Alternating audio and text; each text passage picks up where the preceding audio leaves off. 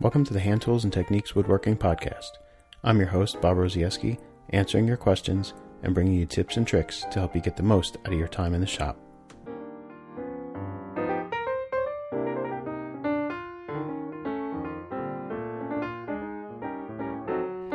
Do you ever wonder about using wax as a finish? Do you dislike the yellow color imparted by oil-based finishes in shellac? Do you want to try your hand at hand-cut dovetails, but you're afraid to jump in? I'll discuss these topics and more today on Hand Tools and Techniques.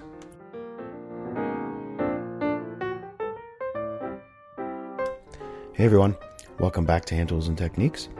Thanks for joining me for episode 41 of the show for January 9th, 2019, and Happy New Year.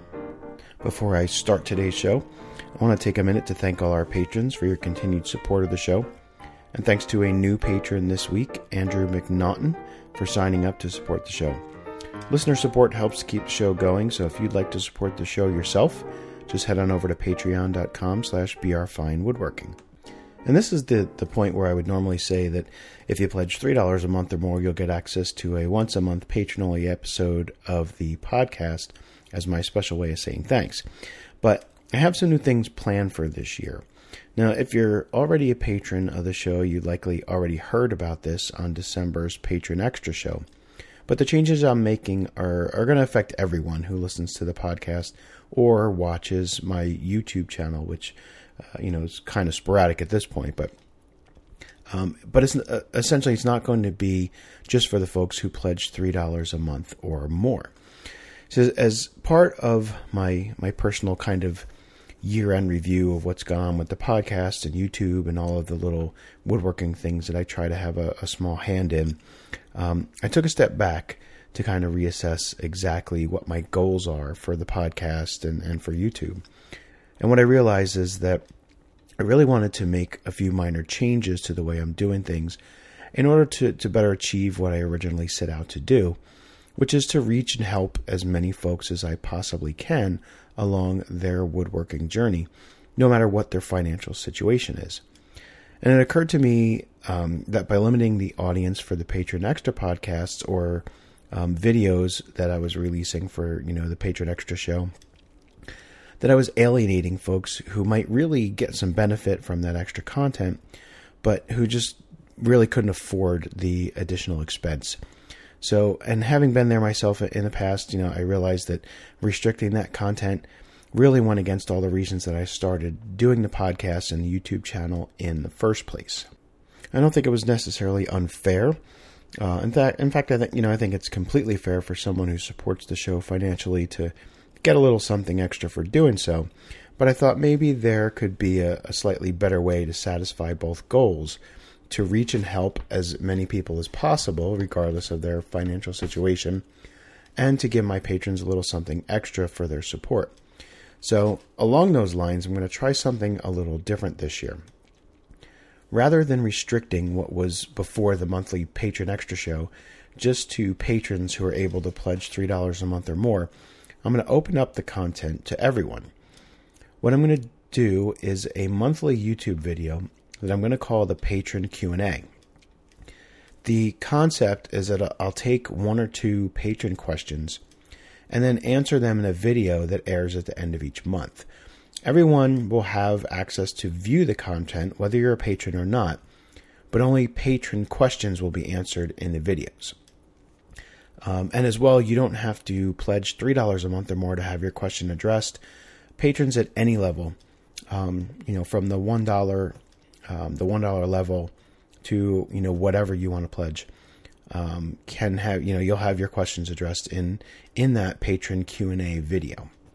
And who knows, if I get enough questions, maybe I'll be able to do more than one video a month. So we'll see how that goes. And I realize that I might lose some of my current patrons by making this change, and that, some of them might decrease their pledge down to a lower level. But, I'm okay with that. I'm not doing this to make money. My main goal for the Patreon campaign is just to kind of cover my costs for things like producing and hosting the show, any materials that I might have to get to do the Q&A videos and things like that. So I never got into this to get rich, and, it's a good thing because if I did, I'd probably be podcasting from a Walmart tent out in a parking lot or a field somewhere. So, it's not about the money really.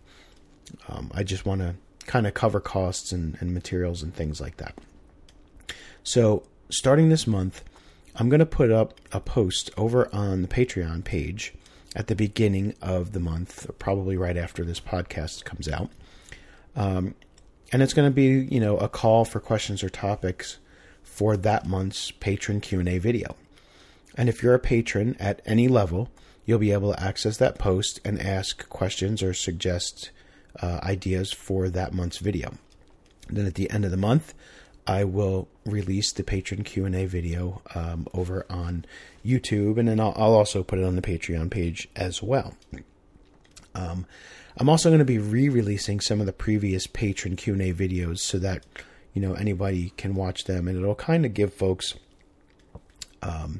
a bit of an idea of what these things are going to entail, what these videos will be like. So I hope you'll support me in making a change. I have already received great support from current patrons, and some have even reached out to me directly just to specifically let me know that they have no intention of decreasing their pledge or discontinuing their support, and that they fully support the changes. So I was really happy to hear that, and I hope that you'll agree, and that if you're able to and you so desire, you can sign up over at patreon.com/brfinewoodworking and submit your own questions or suggestions for the Q&A video, no matter what level you choose to support at. So on to the shop talk. Haven't done a whole lot lately. And the holidays, just got finished up. We did some traveling back up to New Jersey for the holidays, and I always seem to get sick. I take vacation usually about 2 weeks. The end of the year, I take vacation, and it is without fail just about every year. The week after Christmas, we go up to New Jersey to visit family for the holidays. And I always get sick. It never fails. I'll be fine the rest of the year, and that 1 week that we go back up to New Jersey, I get sick. So I've been fighting that off for the last week and a half. But before the holidays, I did finish up a couple of commissions. I had a saw that I made last year, late last year, as well as a couple marking gauges. I do have another commission that I'm getting ready to start as well, and I'll have some details on that in a future show, and I'll probably post some progress of that on the blog too once that one starts, because I think that one will be kind of interesting. It's a neat piece, and I'm also getting ready to start the construction of the new shop space as the log cabin work continues. I'm almost at the point now where that's the next logical thing for me to do is to put up the stud walls down in the garage, and put up the so that we can insulate that garage and the garage ceiling, get all the electrical run, so that I can get everything insulated and get it inspected so that we can close it all in and move on. So that's what I should be working on, hopefully within the next couple of weeks. So that's about it from the shop. Let's get into our questions for this week. The first one comes from Mike Davis, Cheshire, and he's got a question on making a flag case. Hi, Bob. This is Mike Davis, Cheshire. I would like your feedback and suggestions as far as how to go about making a display case for a traditionally folded American flag. Thanks. So a really cool project there, and thanks for the voicemail, Mike. It's actually should be quite a bit simpler than one might think. It's going to depend on what type of joinery you really want to do for the case. Most of the time, what you usually see are miters, because the case is viewed from the front, and you kind of you want to see those miters that really makes the front of the case look nice and clean. You can dovetail the corners if you really want, but on something so small, I don't think it's really necessary. Or even desirable, really. because you really want to see that nice clean mitered edge. So that would be my suggestion, is to use miters, and whether or not you want to reinforce them with splines, and you can do, if I was going to do that, I would probably do splines on the sides where the miters join, and I would do them after mitering. And I would probably just use like veneer stock, commercial veneer stock. And you'd be surprised how much extra strength that commercial veneer stock would add. And you can just saw through the miter once it's glued together with whatever back saw you have, and glue in a strip of veneer right across that miter, and it'll provide a lot of extra support. But again, that's if you really want to. It's probably not even necessary. The angles are typically going to be, you're going to have a 90-degree corner at the top, so that's going to be 45-degree miters. And then the two angles at the bottom are going to be 45 degrees, so you're going to have 22.5-degree miters at the bottom. My preference, or how I would likely make them, would be to make two jigs, essentially, or two appliances, two different shooting boards. I would make, the first one would be a donkey's ear shooting board for shooting 45-degree long miters. And then the second one would be a donkey's ear shooting board for shooting 22.5-degree miters. That way, you just cut the pieces to length, and the two legs that join at 45 degrees to make the 90-degree corner, they're going to be identical in length. So I would cut those two pieces first. I would plane the 45-degree miters first to make sure I can get a good 90-degree corner.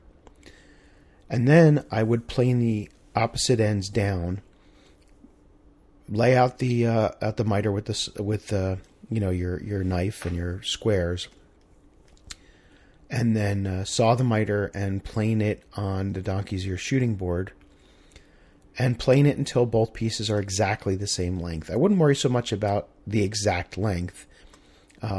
Just kind of size it to what it should be based upon the size of the flag.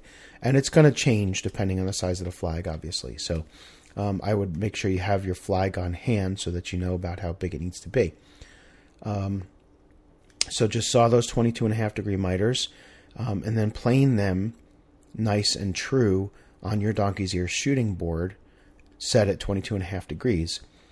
And then, as long as you make sure those two sides are exactly the same length, and that 45-degree miter and your 22.5-degree miters are dead on, and your shooting board should get them that way if you make an accurate shooting board, the last piece should be easy, because essentially you can cut it oversized, and then plane the 22.5-degree miter on one end, and then the other end you're just going to continue to plane that 22.5 degrees down until it fits between the other two boards.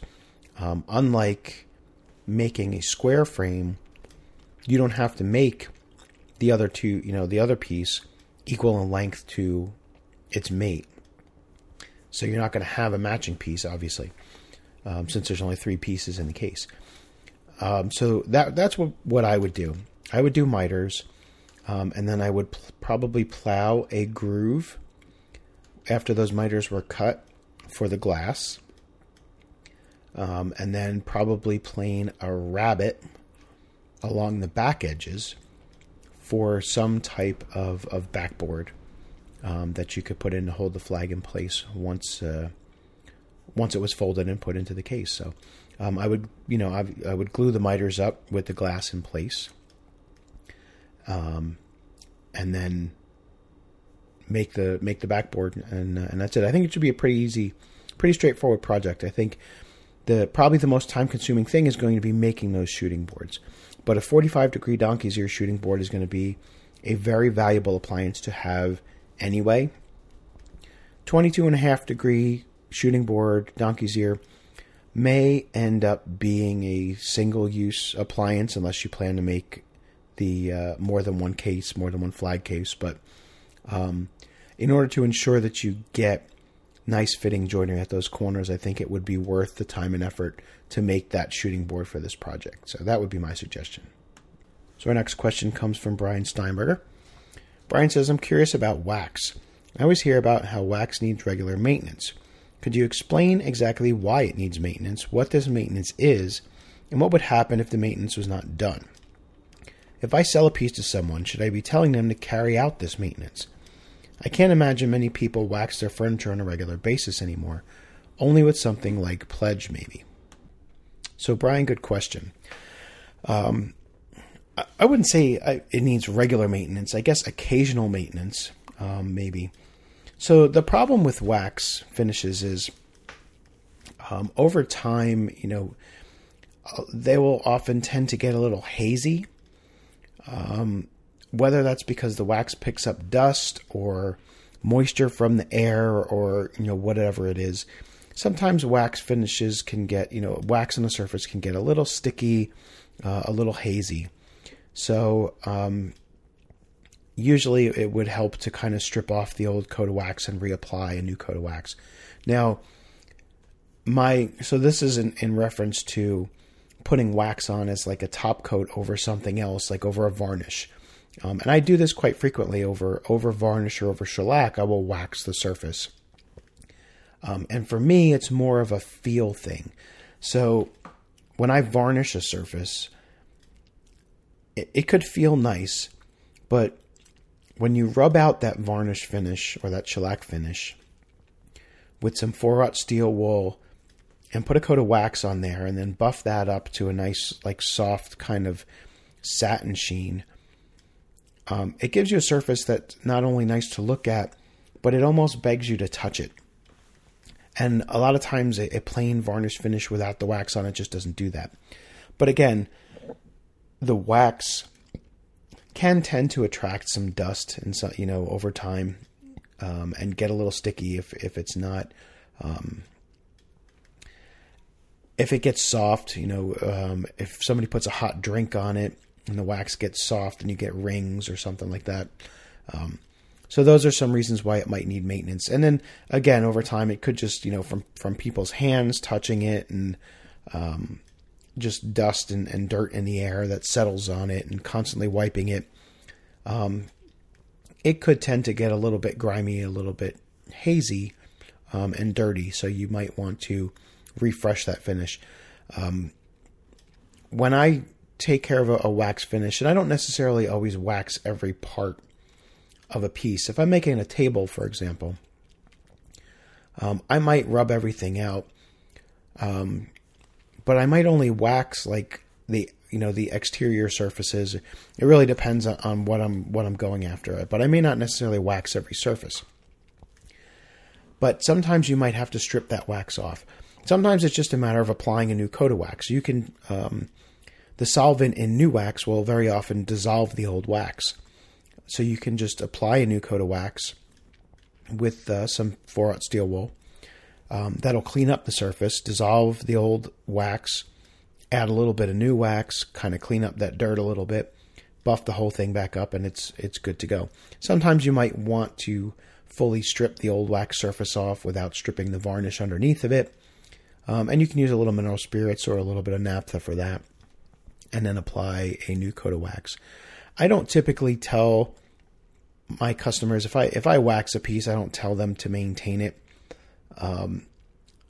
because typically it's going to be a finish that is pretty impervious anyway. If I'm going to put a film finish on, it's probably going to be a varnish or something, so that they don't have to do too much maintenance. And if I'm putting the wax on, usually it's just as a lubricant for the steel wool so that I can rub out the finish and get a nice even satin sheen. So I don't usually tell them to do anything with it. If I get questions about, in a few years, the surface tends to look a little bit hazy, I'll tell them that they can, just rub it with a little bit of furniture wax, like a Minwax finishing wax or something like that. And then buff it out, and that should bring the shine right back up. So I don't necessarily tell them that they have to do routine maintenance on it. But if I do get a call that it's it's getting kind of hazy or dusty or dirty, and how can they clean it, then I'll kind of walk them through the process. Or if it's someone who's close by, I might, take the piece and do it myself. But I think the need for maintenance is a little bit overstated. Of course, a wax finish is going to wear away in time, especially if it's a high-use type of surface. If you're talking about a dining room table that gets wiped down all the time, or a butcher block or a countertop or something like that that's getting a lot of use and a lot of handling and touching, more than likely you're going to just end up stripping that wax coating off anyway as part of regular handling. So the reason for applying or maintaining the finish is to put more wax on. But I think that's more in the case of a finish that is just wax, or maybe oil and wax, where you don't have a whole lot of protection, so you want to add a little more wax once in a while to keep that protection. But if you're waxing over a varnish finish, I would say there's not really much you need to do, unless the finish gets hazy and you want to strip the old wax or add a little bit of new wax and buff it out again just to bring the shine back. So our third question comes from Dave Van S. Dave says, I'm interested in sharpening panel saws. My longest has a 28-inch long blade. What sort of saw vise would you recommend? So you've got a lot of options, and it's really going to depend on your desire and your budget. If you really want to go the low-tech, low-budget route, you can very easily make your own saw vise out of wood, and there are numerous plans for doing so on the internet. If you just Google, wooden saw filing vise, you'll find lots of options and lots of plans, and most of them will work pretty good. The problem is over time they tend to not grip as strongly, and you'll get some vibration in the saw. And if they're not made well, you'll get some vibration when you're filing. My first saw vise was a wooden one that I made, and it worked quite well for a little while until it kind of, the jaws started to wear out a little bit, and then it didn't grip so well, and I was starting to get a little bit more vibration. So, but it's certainly a low budget option, and it's the easiest way to get started. Your second option is to buy an antique cast iron saw vise. And there's lots of those on eBay and at flea markets, that have tool vendors at them. You can usually find them pretty easily. The thing I would be careful with the antique cast iron saw vises is to make sure that the jaws close evenly and tightly. I bought a cast iron saw vise sight unseen one time from an online tool dealer, and when I got it and closed it up, it was apparent that the jaws did not close evenly, and in fact, the one side, the jaws didn't close at all. They touched on the one side, on the right side, when I closed them up, and on the left side, there was a gap between the two jaws. So that saw vise never worked well because it would never grip the saw tight enough. So I would say before buying one of those, make sure you can get your hands on it, make sure it closes tight and closes well, and that it's going to grip the saw well, because there's not a whole lot you can do to repair that. If the jaws are bent or broken and they don't close well, there's not a whole lot you can do to fix that. So I would pass if it doesn't close evenly and tightly. But if it does, you can get a decent antique saw vise maybe for $20, $25. So definitely don't discount that option, but be picky about what you're going to get. If money really isn't an object, well, if money's no object, obviously look for an old Acme saw vise.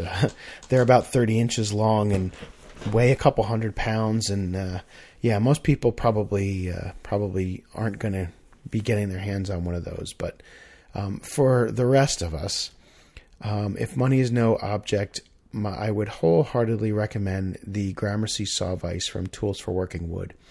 I got one as a Father's Day gift very shortly after they were introduced, however many years ago.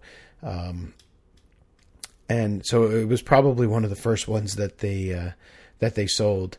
And I've had it ever since, and it's still going strong. It's got a little bit of surface rust on it now from being stored in the more humid environment that I have here in Virginia. But once I build the new shop, I'll clean that right off and it'll be just fine. But it is by and large the best saw vise that I've ever used. I've never had the opportunity to use an Acme, so some folks may argue that the Acme saw vises are better, and I would not argue against them from what I have seen of them, but I've never had the opportunity to use one. I have used several old antique cast iron vises, and the Gramercy has beat them all hands down. So if money is not an object and you're willing to spend what it costs, the Gramercy saw vise is definitely the best of the best, as it would be with the smaller portable saw vises. It's got a nice 14-inch jaw, so you can file saws up to 28 inches without moving the saw more than once, which is really nice.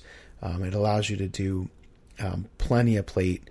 If you've got tenon saws and dovetail saws, it's big enough to do them and without moving the blade at all. So wholeheartedly would recommend the Gramercy saw vise from Tools for Working Wood. And no, they're not paying me to say that. Like I said, I paid full price for the vise that I have, and I feel it is just probably the best vise available right now. So our last question comes from Ed Savensky. He says, I've got some 1/2-inch ambrosia maple from a local sawyer, and I made a few boxes. As I'm sure you know, the staining from the beetle makes for interesting colors in the wood. However, when I applied some of my go-to finishes, such as antique oil, teak oil, etc., the result was a dull yellow, which I don't find attractive. Is there a better solution for the maple and any woods with pronounced spalting? What about butcher block oil? I built a Paul Sellers project where some butcher block oil was enough for the walnut and sycamore. So, go-to finishes, antique oil, teak oil, things like that. Yeah, Minwax antique oil is actually one of my go-to finishes as well. I really like the way it applies. I really like how hard it dries, much harder than like a polyurethane varnish. But you are correct. It is going to impart a bit of an amber hue to whatever you put it on. And that is due to the oil. Antique oil is a linseed oil based finish. And linseed oil has a amber yellow color. So it's going to impart some of that amber yellow into the finished project. Teak oil, which again is nothing but an oil based varnish. I don't ask Bob Flexner about teak oil, but it has nothing to do with teak. There's no teak in the finish, and it's really just a wiping varnish. Again, it's an oil-based wiping varnish. So once again, most likely linseed oil-based. That's where that amber color is coming from. Any oil-based product is going, whether it's tung oil-based, which is pretty rare, or linseed oil-based, is going to impart some yellow color. So if you don't want that amber yellow color at all, I would say definitely stay away from any type of oil-based varnish.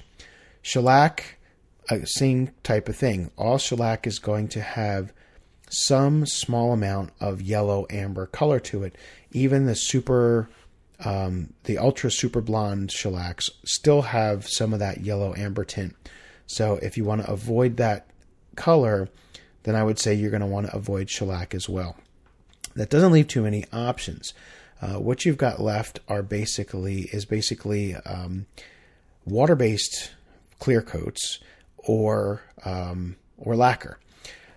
Lacquer's fine if you have the equipment to spray it. There are brushing lacquers. I've never used them myself. In fact, I've never even used, like a pre-cat lacquer with a spray gun. All of the lacquer work that I have done has been out of a rattle can, and it makes for a really nice finish if you do it right and if you do it well. Rattle can lacquer is actually quite nice and dries quite fast, and it does dry more or less water clear. It does not impart any color at all. But most lacquer is quite glossy, so you're going to have to rub it out afterwards if you want that toned down satin sheen. You can get more satin type finishes in rattle can lacquer. But anything that is a satin finish is going to have things added to it to give it that satin finish. And as a result, the finish doesn't dry quite as hard. So I prefer to just spray, a full-on gloss lacquer. And then if I want a satin finish, let the lacquer dry and cure for, a good week. And then rub it out with some steel wool and get it down to the satin sheen that I want. Your other option is water-based finishes. I've talked about them in previous podcasts. I have not had good luck with brushable water-based finishes. I just don't like them. And I've had plenty of folks tell me, well, water-based finishes can be great, but you really need to spray them. Well, if you don't have spray equipment, that kind of creates a problem. I don't have spray equipment.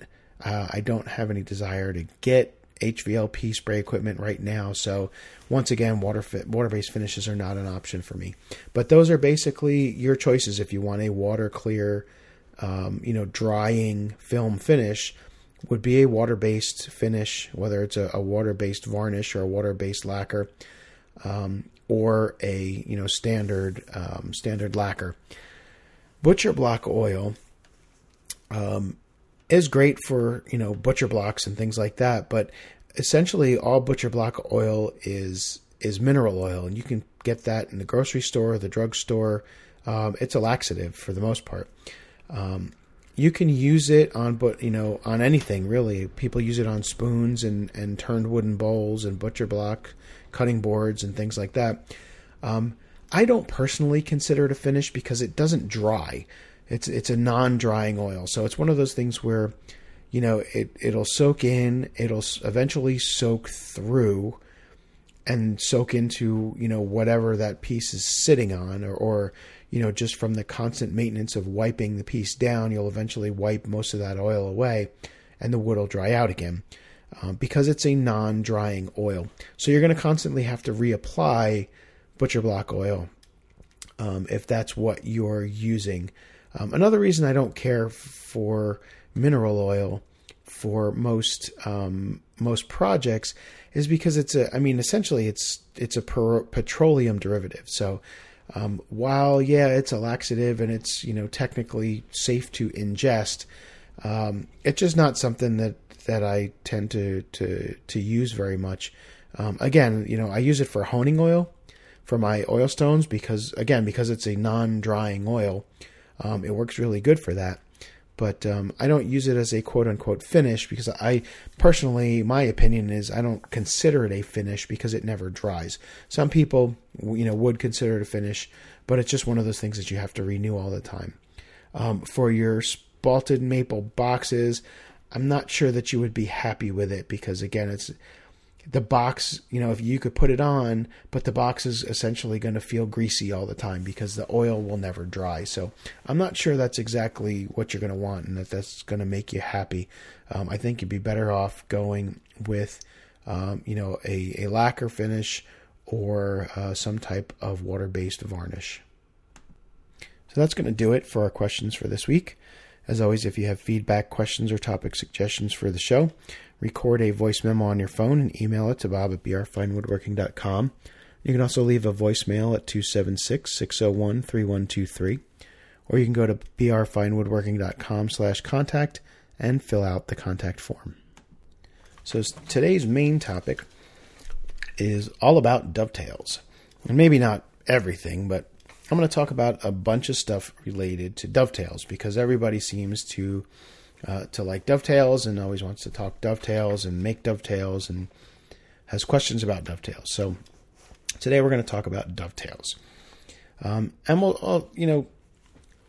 there are a lot of different types of dovetails. I mean, you've got through dovetails and half blind or sometimes called lapped dovetails.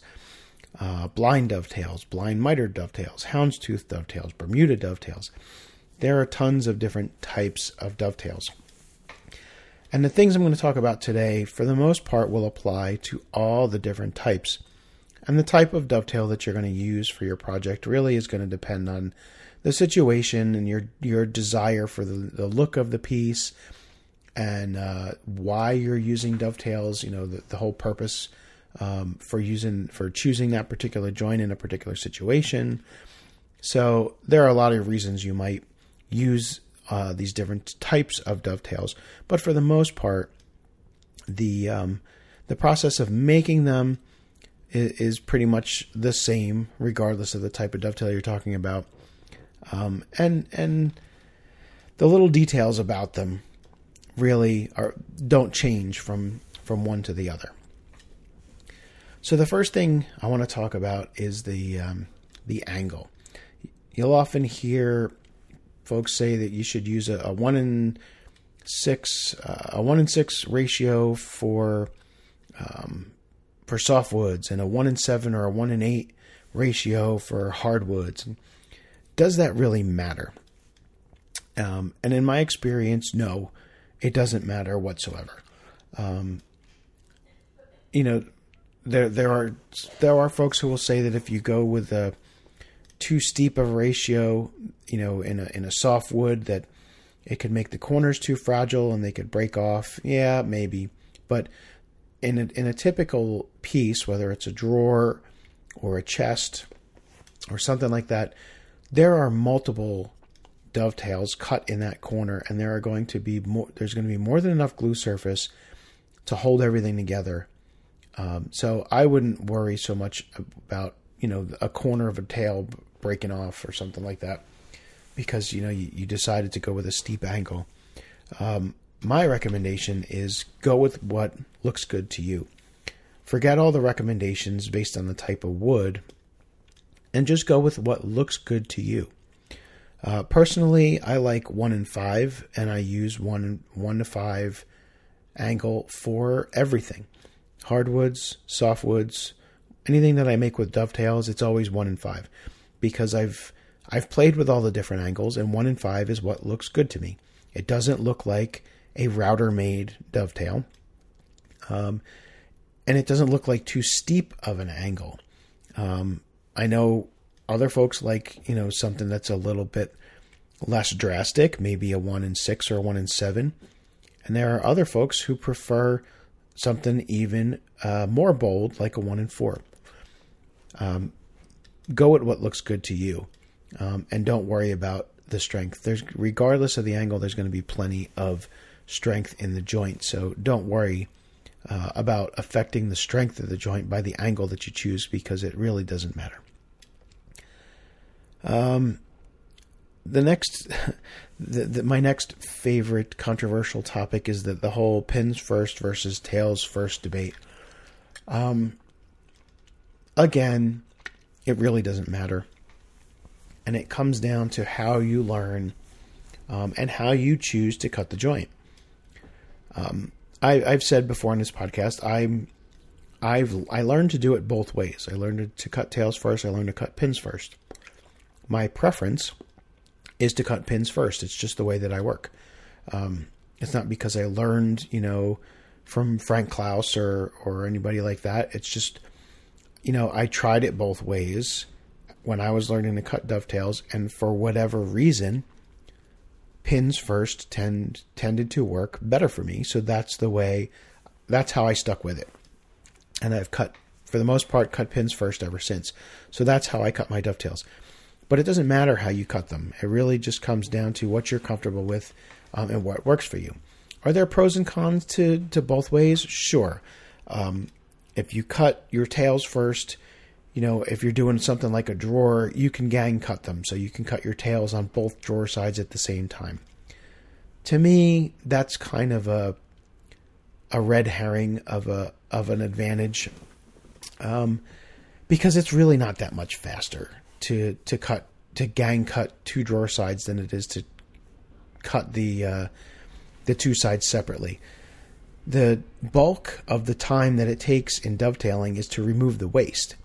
And when you gang cut your tails, typically you're still removing the waste separately on the two boards. You might be able to, if you're using a saw, you might be able to cope out the waste on both at the same time. But again, that's not really the time-intensive part. The time-intensive part is the chisel work, and you're doing that separately. So to me, like I said, that's kind of a red herring argument. The whole gang cutting of your tailboards thing. I don't buy into it. I've tried it, and to me, it really wasn't any faster than cutting the two sides separately. But it is something to think about in terms of cutting your tails first. One of the other reasons I hear for cutting tails first is because you can saw from the outside face of the joint, and cause any tear out from the saw or any blowout from the saw to be on the inside of the drawer or the case rather than the outside. I guess. I don't really see a reason why you can't do the same thing with your pins. There's really no reason you can't saw from the outside face towards the inside, sawing your pins as well. So, I don't really see that as a really good reason to cut tails first. Some folks think that it's easier to transfer your marks from your tailboard to your pin board because you can lay the board horizontally along your bench and right across the end grain of a pin board that's clamped in a vise. Maybe so. I find, especially for smaller stuff, it's just as easy to stand the pin board up vertically. And in fact, the weight of the pin board actually helps to hold it in place while you're marking the tails from the pins. So, I don't really see an advantage to either method there either. One is just as good as the other. The one thing that I will say is if you like to use the, what do they call it? The 140 trick. If you like to plane that little rabbet on the inside of your tailboard to help you align the tails for marking the pins, that's one benefit of cutting your tails first, is that you can use that method. You can't do that if you're going to cut your pins first. You really can't use that Stanley 140 method. I suppose you could plane the rabbet on the inside of the tailboard anyway, and use that to help you register your pins against that wall, but I don't know that it has as much benefit in that case. I do think cutting your pins first actually does have a couple of benefits compared to cutting your tails first. And maybe this is why I stuck with it this way for so many years. But the first is that I think it's easier to mark your tailboard from your pin board because there's so much more room between your pins compared to tails. Typically, when most people cut dovetails, they don't cut even pins and tails, even thickness or even width pins and tails. Usually it's a pretty big tail with a pretty small pin. Well, if you cut your tails first, and then you have to mark your pin board from your tailboard, you need a pretty thin pencil or a thin knife to be able to get in there and mark your pin board from your tailboard. However, if you cut your pin board first, you've got all the room in the world to go ahead and get a pencil in there or a knife to mark your tailboard from your pin board.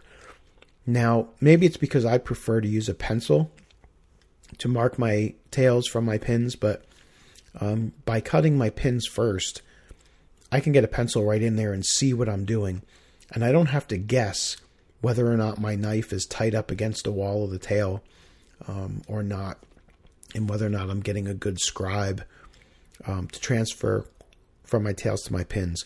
I can see inside, between those pins, and I know that I'm getting my pencil line right where it needs to be. So that's one of the reasons I like to do pins first, is because I just think it's easier to make that transfer from the pin board to the tailboard rather than the other way around. The other thing is when you start to make some of the more complex joints, types of dovetails, the full blind, for example, you can't cut tails first in a full blind dovetail.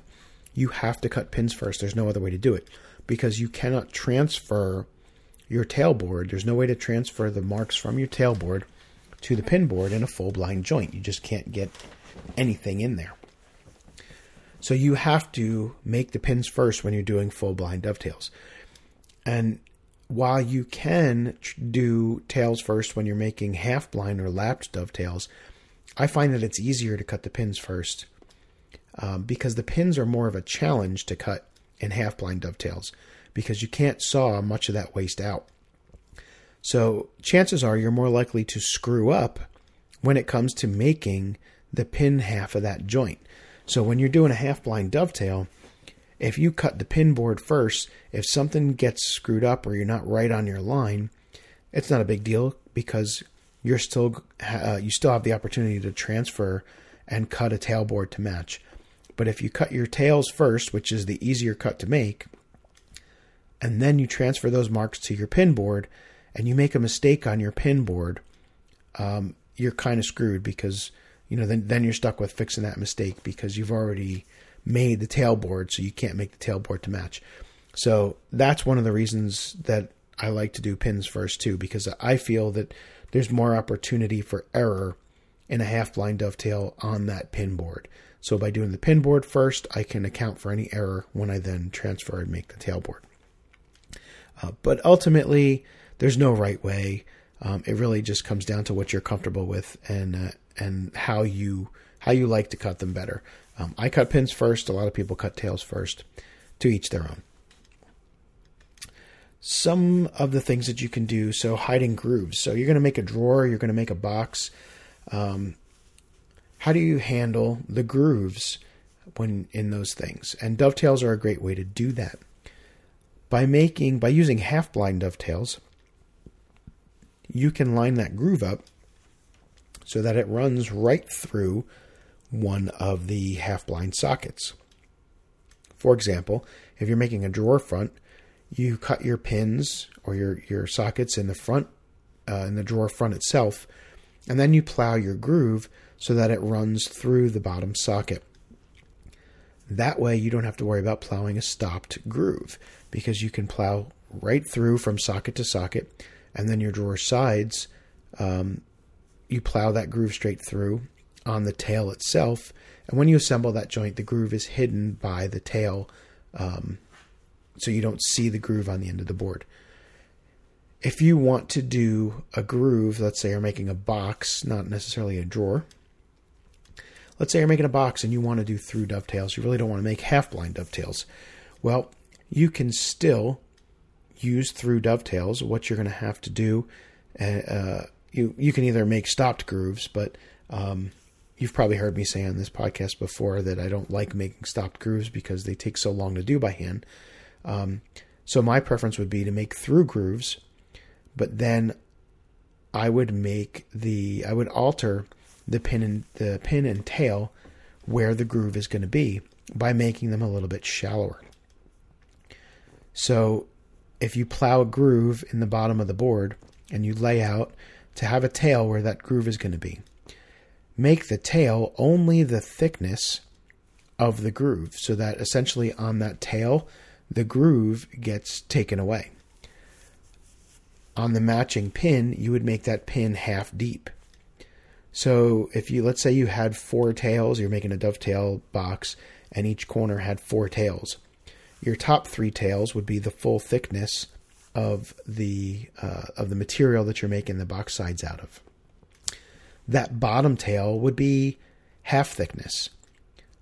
And then similarly, the mating pins, the 3 top pins or sockets for the tails would be full depth, the same thickness as the board. And the bottom socket would be half depth. And that's how you would hide your groove.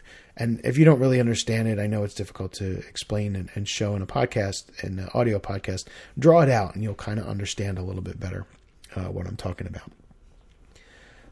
Mitered grooves or mitered dovetails are a great way to hide grooves as well. It gives you you can plow straight through if you're going to do through dovetails. And you make the dovetails where the groove are, you make the tail and the pin, you make them mitered. And again, it takes care of hiding that groove so that you don't have to make a stopped groove. So dovetails leave you lots of great little ways that you can hide grooves in the bottom of a drawer or the bottom of a box. Which board gets the pins? Which one gets the tails? This is always one of those things that gets talked about a lot as well. I'm making a dresser, or I'm making a chest. Which board should I put the pins on, and which one should I put the tails on? A lot of times it just comes down to visual preference. Let's say you're making a blanket chest that's going to sit on the floor. You might want to see those angled tails on the front of the case, because that's the pretty part of the joint, is the angled tails. So something like that, I might put the tails on the front part of the front and back of the case, the front and back of the chest. The benefit, the secondary benefit there, is that on those chests, they usually have handles on the sides. So when you're going to move one of those chests, you're going to drag it from one of those handles on the sides. Well, the tails are going to be in an orientation on the front and back of the case to resist any forces of dragging that chest across the floor. If you had put the tails on the sideboards of the chest and the glue failed, when you went to drag that chest across the floor, there would be a chance that you could pull that joint apart. But by putting the dovetails on the front and back of the chest, when you go to pull on the handles mounted to the side of that chest, even if the glue were to fail, the joint's not going to come apart. So 2 reasons why you might want to put the tails on the front and back boards and the pins on the sideboards of a blanket chest, say. What about a wall cabinet? Well, something that's going to hang on a wall, I would tend to put the tails on the sides and the pins on the top and bottom. And it's for similar reason that we just talked about with the chest. The weight of the contents in that cabinet are going to want to pull the bottom board down. If you were to put the tails on the top and bottom board, the weight of the items in that wall cupboard are going to want to pull the joints apart. But by putting the tails on the sides of the cupboard, you address that, and the weight that's on the top and bottom is not going to want to pull the chest apart, because the tails on the sides are going to resist the chest pulling itself apart from its own weight. So when I look at which board's going to get pins, which one's going to get tails, that's kind of how I assess is how is this piece going to see the most stress, and I will orient the pins and tails in such a way as to resist that stress. Again, because the joint can only be pulled apart in one direction.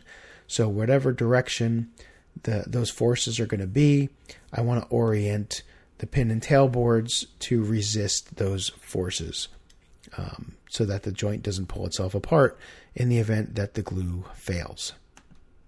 So another thing you might ask yourself when you're making your dovetails is, should I leave the end grain of the pins and tails proud?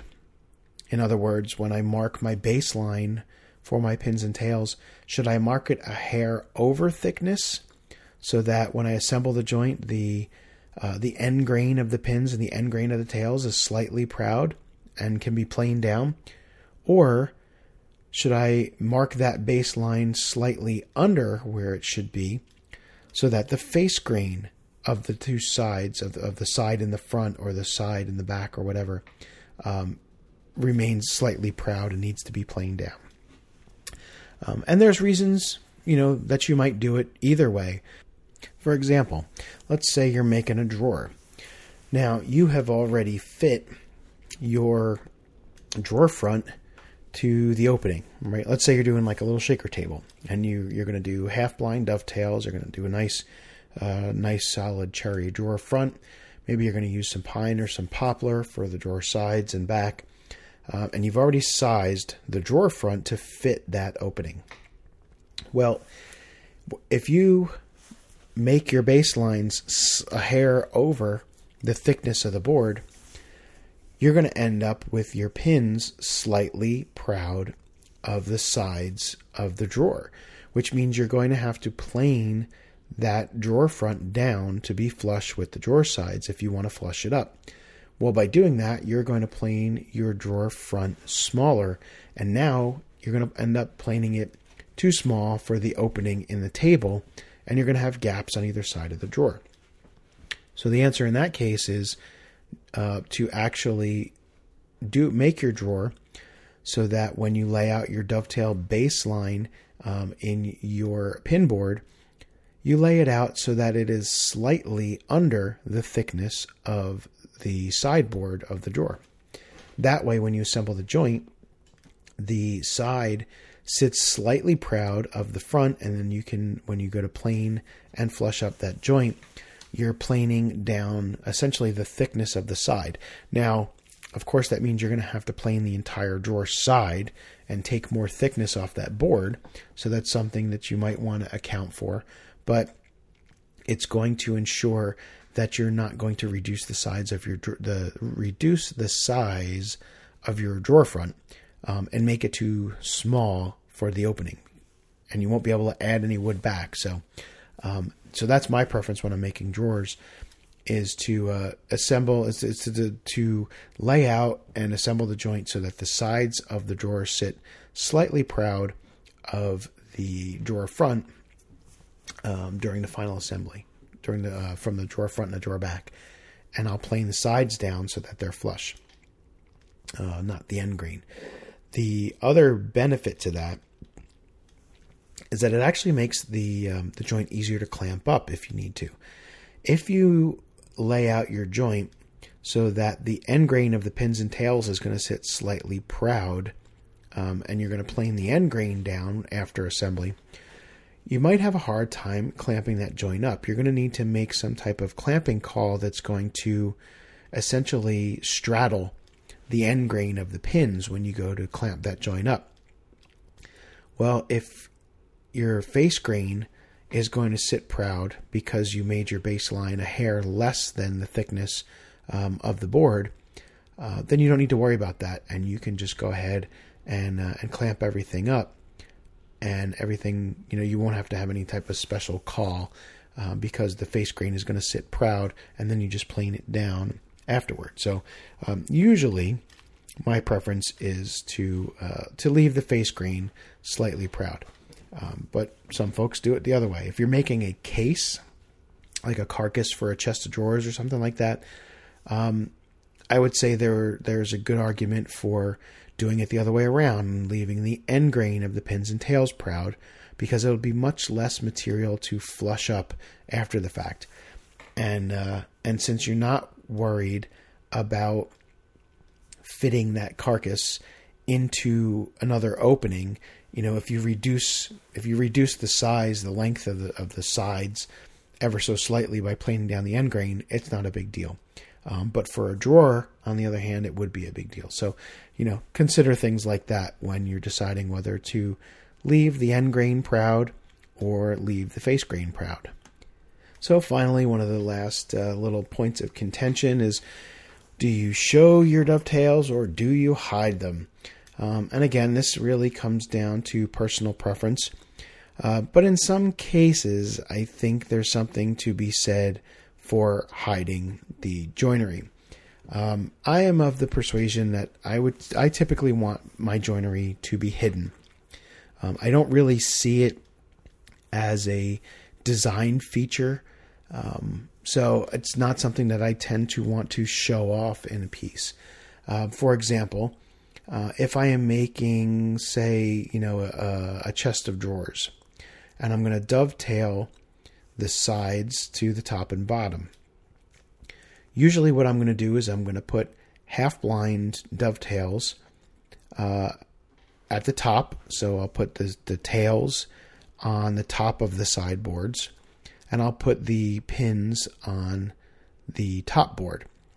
And it's going to be a half-blind dovetail joint like it would be if I was making a drawer.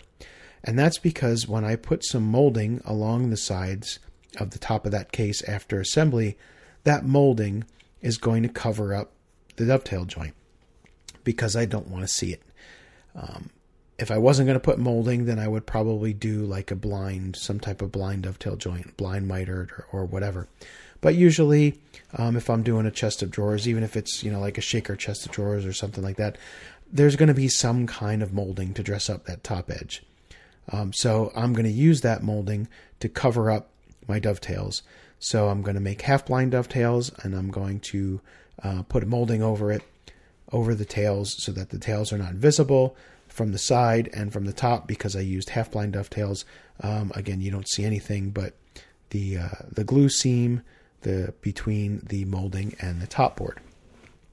Now at the bottom, rather than putting the tails on the sideboard, I will put half blind pins on the sideboard, and I will put the tails on the bottom board. And again, it's because I don't want to see the dovetails. So the bottom board will be facing down into the plinth or the feet of the chest of drawers, and the side will be nice and clean. Again, no joinery seen. So that's my preference. Same thing with drawers. I will never ever make a drawer with through dovetails on the front. I just don't think it looks good. I think it looks terrible. I've seen drawers. I've seen people who will make through dovetails, and they will put the tails on the sides, and you'll see this big rectangular joinery on the corners of the drawer front, because they used through dovetails on the drawer. And to my eye, it's just not a good look. So it's not something that I would do. But that's something you have to decide for yourself. Same thing with a chest. Like that chest of drawers. There are even some period shaker examples where the joinery is visible on the top or even on the sides. Maybe there's no molding, so they just used through dovetails on the top corners of the chest. And to me, I don't know, I think it detracts from the look of the overall piece. I don't see the joinery as a design element. I think it kind of takes your eye, distracts your eye, in my view. So I tend to try to hide the joinery as much as I can. In a drawer, obviously, when you're opening the drawer, I don't mind seeing the joinery there. But on the exterior show surfaces of a finished piece, I typically don't want to see any joinery at all. But that's just me. It's one of those things, again, that you're going to have to decide for yourself when you build your own pieces. Is your joinery going to be a feature of the piece, or is it functional in nature only? And are you going to take every road possible to hide it instead of show it? So that's going to do it for this week's show. As always, I want to thank you all for joining me and allowing me to do this. I am extremely grateful for all the support that you've all provided.